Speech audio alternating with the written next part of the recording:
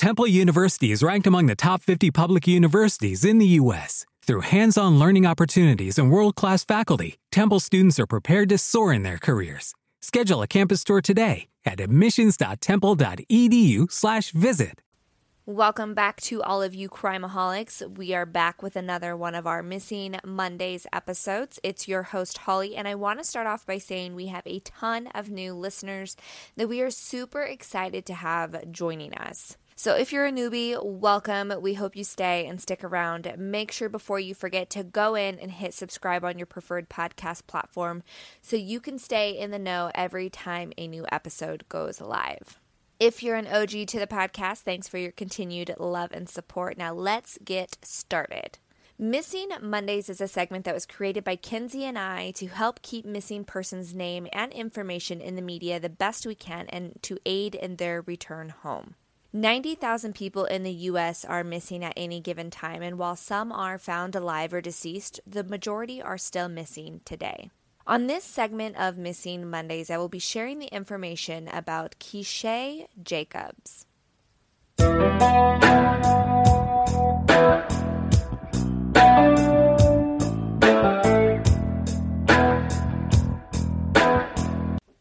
Keeshae Jacobs was born on January 1st, 1995, and she grew up in Richmond, Virginia, and was raised by her mother, Toni.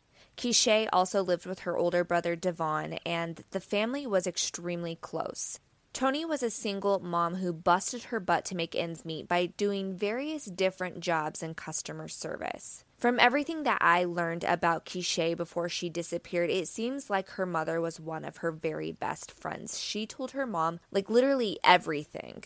In an interview I watched with Toni, she talks about how the two of them would lay on her bed watching movies and eating popcorn. When I say this family was close, I seriously mean it. They were such a tight-knit family doing fun family vacations together and having these awesome birthday parties.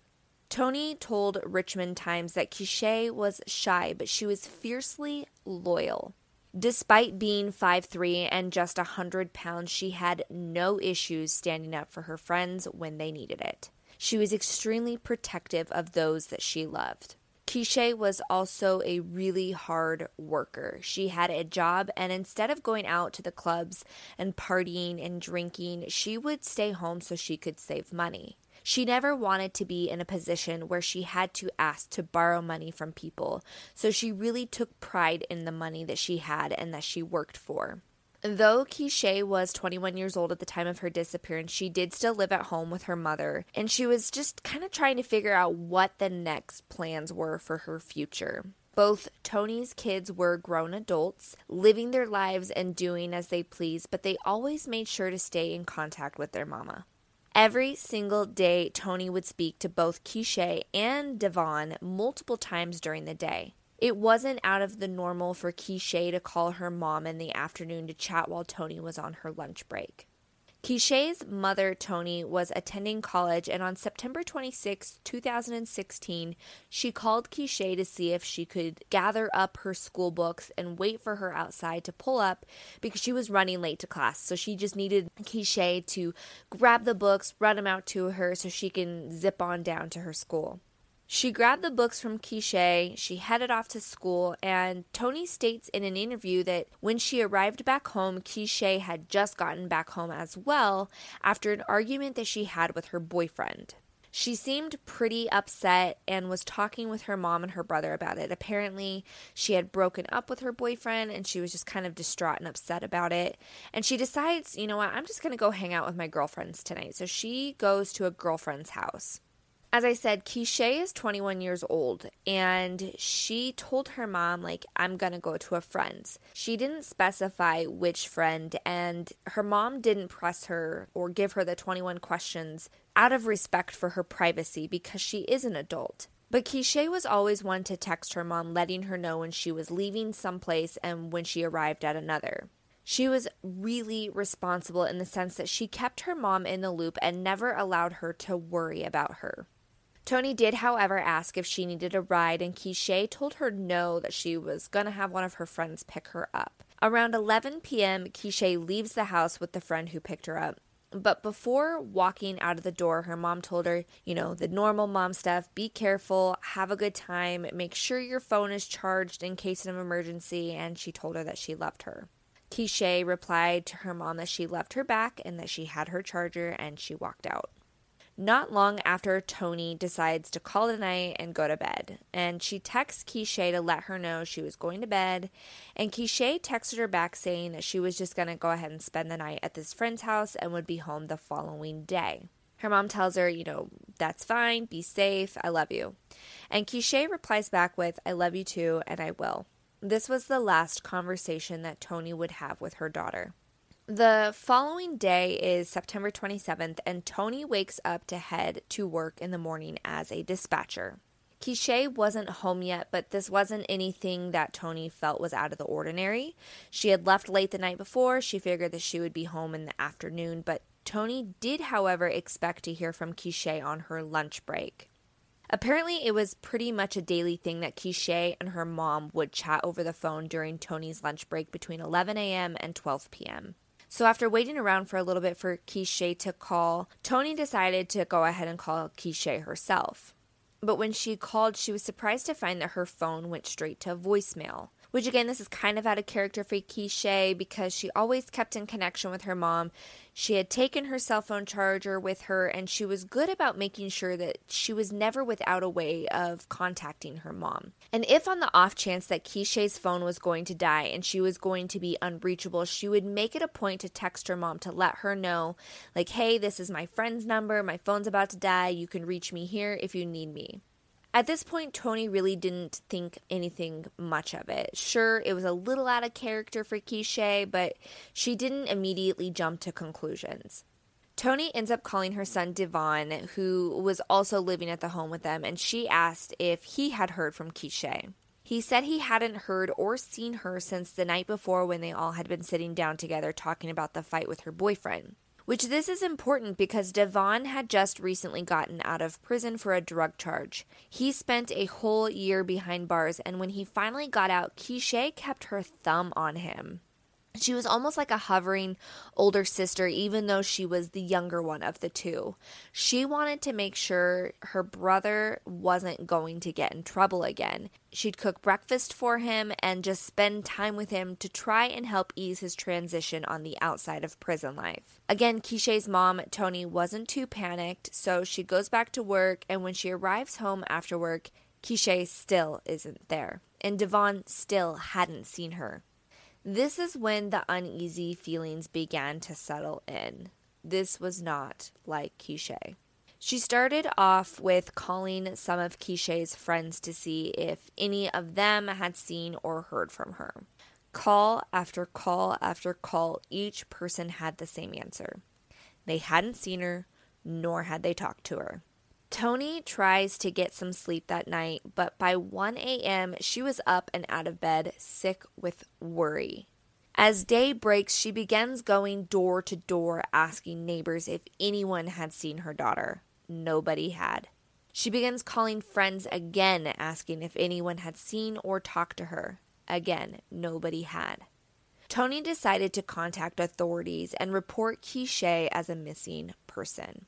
It seems as if authorities didn't take this very seriously at first. As stated before, Keeshae was 21 years old, she was an adult, and authorities kind of told Toni that she will likely just turn up. But Toni kept saying, no, you don't understand, this is not my daughter. She pulls her phone out to show all of the communications between the two and how they literally are talking daily, and not only daily, but many, many times a day. So they open a missing persons case, and they put out some info into the media, kind of like a be on the lookout for Keeshae. But it was Toni who was making the biggest moves in searching for her daughter. 2 days later, 4 of Keeshae's friends show up at Toni's house to tell her that they had in fact actually seen Keeshae that night, and they dropped her off at this random house. Which this took Toni by surprise because Keeshae's friends had denied being with her up until this point. And now they're changing their story, saying they were with her and dropped her off at this random guy's house. So Toni, being the brave warrior woman that she is, she has the girls show her which house it was. and she goes up to the door and knocks on it. The guy answers the door and she begins asking him questions about, where's my daughter? We haven't seen her. Have you seen her? Was she here? Kind of just like interrogating the guy. And he begins like starting off cooperating, and he's talking about, he had seen Keeshae on September 26th and it was around 5 p.m. They were hanging out, and Tony was like, whoa, no.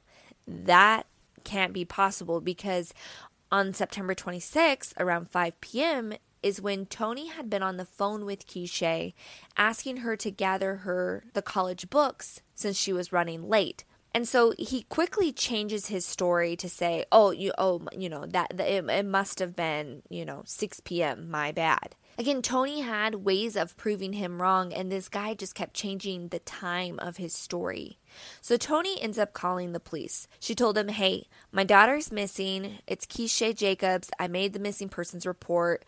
Her friends claimed that they dropped her off at this location, and I'm here right now. This man's story isn't adding up. So 2 officers end up showing up at this man's house, but the detective in charge of Keeshae's case didn't. The 2 officers question the man, and he refuses to allow them in the house. So this other detective gets called to the house, and I guess he was able to go inside, and he quickly ruled that Keeshae wasn't inside. He went in, went out, no Keeshae. So more days go by and not much is being done yet, and Tony goes off to church. When she gets out of church, she was going to head over to this rally that was being held for Keeshae. They had planned to pass out flyers and show her pictures to people and just see if anybody could remember anything. Tony ends up getting a phone call from a woman who saw Keeshae's story on Facebook, and she tells her that her great-grandmother is the owner of the house that Keeshae was dropped off at, and she said that they were willing to allow Tony to come over and look around if she wanted. So at this point, it had been almost a full week since Keeshae had been last seen. Tony still hadn't heard a single thing from the detectives assigned to her daughter's case, so she went to this home to look around alone. So she gets to this house, she begins looking around, and during her search around the inside and outside of the house, she stumbles upon a set of stairs outside. These stairs apparently led directly down to a door that leads to the basement of the home. But when the cops and the one detective came out that first time, they didn't even check this area because it couldn't be seen from the front of the house. And when the detective did the one quick walkthrough, he didn't search around the outside of the house, so he wouldn't have seen these stairs leading to the basement. Which all of this really was upsetting for Tony, because the thoughts of what if was running through her head. What if Keeshae had been locked in that basement the first time that they were there? Tony didn't end up finding anything that she could identify in the home as belonging to Keeshae, but she made sure while looking around the house that she didn't touch anything in case it was potential evidence.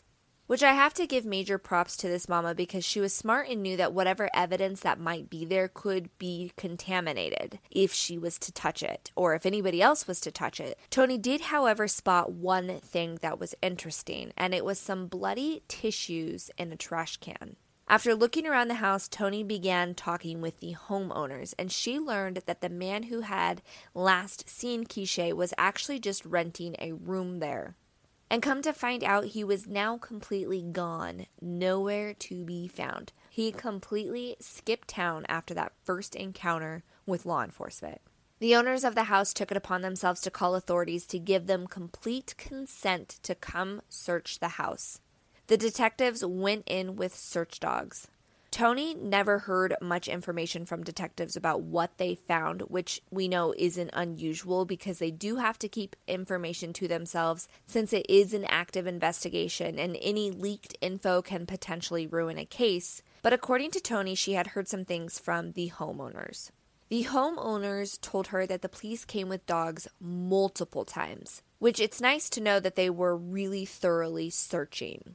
But it also gives you the assumption that the detectives and search dogs were getting some kind of hit inside or around the house. In an interview that Tony did, she said that some kind of DNA was taken from inside the house, but she wasn't sure what exactly was taken, just that she knew some sort of DNA had been found. I tried looking up information on this and I couldn't find any news articles about it, so this for now is just speculation and hearsay from Tony. Something else that Tony learned was that the man who was the last person to see Keeshae not only left town, but he was also on parole for something that had happened with another woman. Tony states in that interview that she does not know this man's name or anything about what happened before Keeshae went missing with this other woman. So I wasn't able to look him up for further information on what went down, but apparently he was known to be not a very good guy. Police then take their search beyond this home. They went throughout the surrounding neighborhoods, went into a park that was located just a few blocks away, as well as doing searches in a wooded nearby area, all of which got no hits from dogs, nor was anything recovered that could potentially be evidence. While Tony was waiting for any kind of information about her daughter, she began receiving some really cruel messages. Tony would get calls from a woman who was claiming to be Keeshae. She would say things like, "Mama, please help me. Mama, come get me." Of course, Tony knows her daughter's voice and knew it wasn't her, but it's still a nasty trick to play. She also would receive text messages from random numbers stating they saw Keeshae at a certain place, and Tony would rush and hurry to get there only to find out that she wasn't there at all. People had also tried to distort money from Tony, saying they knew where she was, but they needed to be paid. I cannot imagine being a mother going through the worst possible thing to ever happen to your child and having people play such nasty and cruel jokes. 4 months after Keeshae went missing, Tony was hit with more tragic news. Tony's remaining child, Devon Jacobs, was murdered by a 39-year-old man named James Hinshaw at a Motel 6 in Richmond. According to Richmond Times, a witness said she heard 2 men fighting, and then James Hinshaw pulled out a .40 caliber gun and shot Devon first in the leg, and then the second shot hit him in the jugular vein in his neck, causing him to bleed out within seconds. After this happened, Tony says she felt in her heart that Devon was gone. She knew it, her heart knew it, something in her knew her oldest baby was gone. But her heart wasn't telling her that Keeshae was gone. Tony believes that Keeshae is being held somewhere against her will. She felt that Keeshae did not look like the 21-year-old that she was at the time of her disappearance. She looked like she could have been passed off as a 15-year-old. So maybe someone thought they were getting a young girl and forcing her into something she didn't want to do. A little over a year after Keeshae went missing, the major crimes detective William Thompson came out with this statement. Quote, "This is not a young lady that decided to run away or move to another state. It is not her character to not call her family or friends in 14 months when she would reach out to them every day." End quote. They then stated that foul play is suspected in Keeshae's disappearance. And in 2018, someone who was serving time for a violent crime against a woman was talking in prison that he knew where Keeshae was. Now, this source has never been named, but apparently when investigators went to talk to him about Keeshae, he refused to talk, which unfortunately, this little tidbit kind of has to be taken for a grain of salt. A lot of inmates talk amongst themselves about things they claim they have done, but they lie to gain them some sort of respect within the prison walls. Since the disappearance of her daughter and the death of her son, Tony gives credit to the Richmond Police Department as well as the community for being her support through these times. Tony remains hopeful that someday she will be reunited with Keeshae. Tony has also started the Keeshae Jacobs Foundation, where she offers her help and guidance to other people who find themselves in the unfortunate situation that she is in. Her main purpose for the foundation is to be there for people because when she went through it in the beginning of Keeshae's disappearance, she didn't have anyone to turn to for help or for guidance. As of today, the search for Keeshae is at a standstill. Authorities believe that people that are out there in the area know where she is and is withholding key information that could close her case. Keeshae Jacobs went missing on September 26, 2016. She is an African-American female and is 5'3" and weighs 100 pounds. She has brown hair and brown eyes. Keeshae was last seen wearing a pink headscarf, black basketball shorts, and pink and black Nike basketball shoes. She possibly has a Pandora bracelet with a Vegas charm.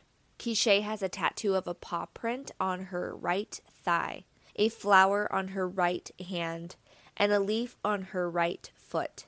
The name Toni beneath a heart on her left shoulder and a rose on her left arm shoulder area. She was last seen in the 3100 block of East Broad Street near Chimborazo Park in Richmond, Virginia.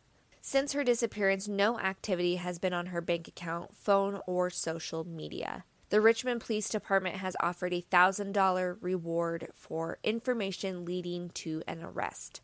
And Keeshae's family has a reward of $3,000 for information leading to her whereabouts. If you or anyone you know has information on what happened to Keeshae Jacobs, please call the Richmond Police Department at 804-646-5125. You can also call Crime Stoppers at 1-804-780-1000. Be sure to find Toni's Facebook page for Keeshae, where she actively posts. You can find it by searching Help Find Keeshae Jacobs. Also, make sure that you are a part of our Facebook group called Crimeaholics Podcast Discussion Group. In there, I will have all case information posted as well as pictures of Keeshae.